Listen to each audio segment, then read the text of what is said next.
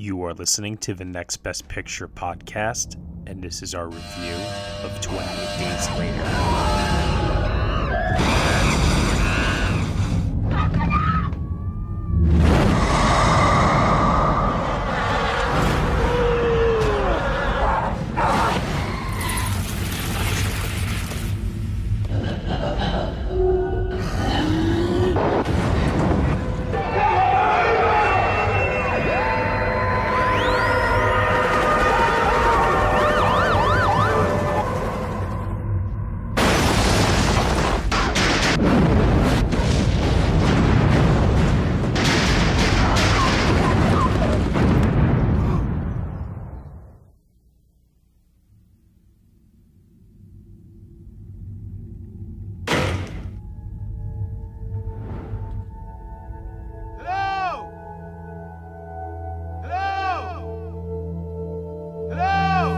Alright everybody, you were just listening to the trailer for 28 Days Later, and the story is as follows.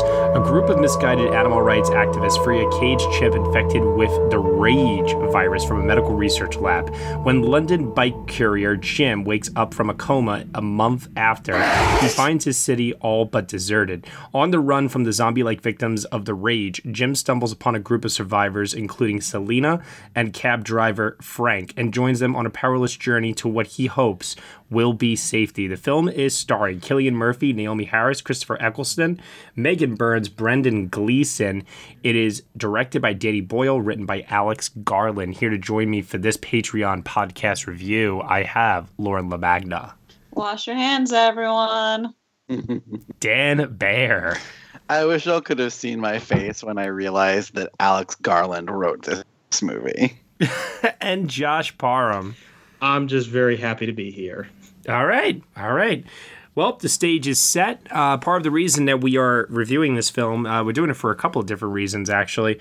One is because there is another horror outbreak, apocalyptic kind of a movie that's similar to this in some ways, with A Quiet Place 2 coming out, and that also stars Cillian Murphy, albeit in a supporting role. And there's something else happening in the real world right now called the coronavirus. And when the option was Contagion or this, I don't know. This just spoke to me a little bit more, like I said, with ties to Cillian Murphy with A Quiet Place 2 coming up. So here we are, talking about the horror film from Danny Boyle that changed the zombie genre within Hollywood.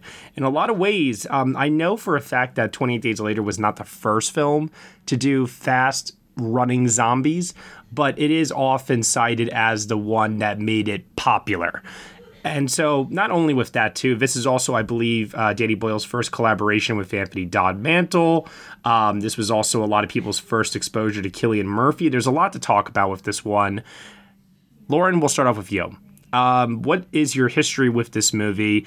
What was it like on your latest rewatch? Tell us what you think about 28 Days Later. 28 Days Later and me have zero history.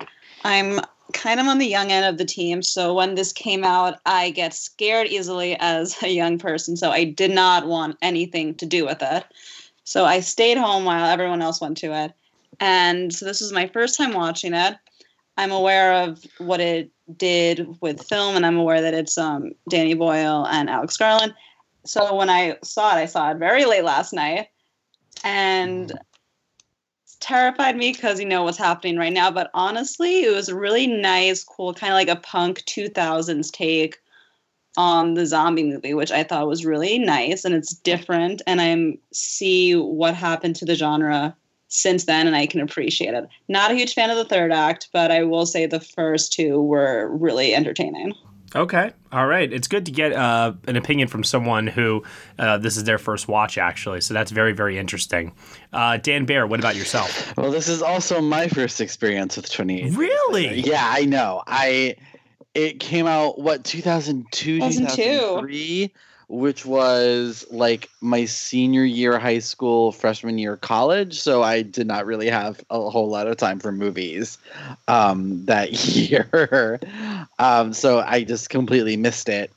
And it's been one of those things that have always, been on my watch list for a while because I only hear good things and, everyone just raves about it. And Danny Boyle is I love, and Anthony Mantle I love, and fucking Alex Garland.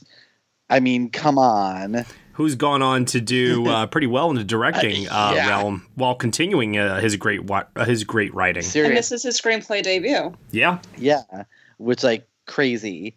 And it was really interesting to watch this now, a decade plus, almost 2 decades, Jesus, removed from when it came out and when everyone was sort of really talking about it. I was kind of fascinated by it, and the rhythms of the movie and how it really seemed to me almost more like a drama with zombies than a zombie movie. Yeah, I think that's a very, very accurate description, actually. I think you get a lot of that when you're pairing up someone like Alex Garland with a filmmaker like Danny Boyle. You know, Danny Boyle, I don't think would do a straight up genre film. He would be looking for the not only the stylistical elements to make it kinetic and unique as he does with all of his movies, but, you know, he does have a good grasp on story and character in pretty much all of his work.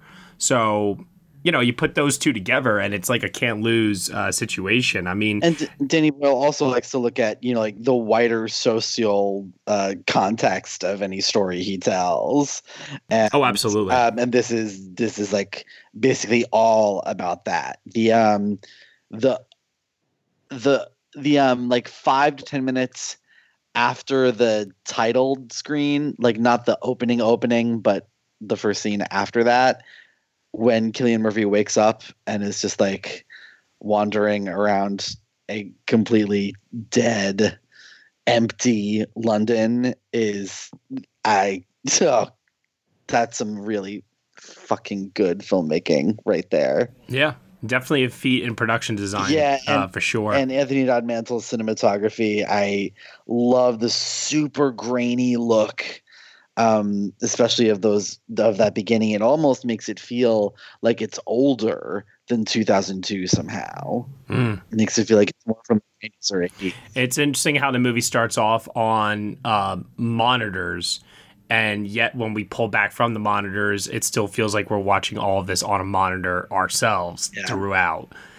Before I get to Josh, I'll just say really, really quickly, I will never, ever, ever forget thinking that my Blu-ray when I bought this film was defected in some way, because when I used to watch this movie on DVD back when, you know, I didn't see it like when it came out in 2002, but I saw it a couple years later around like that 2007, 2008 time.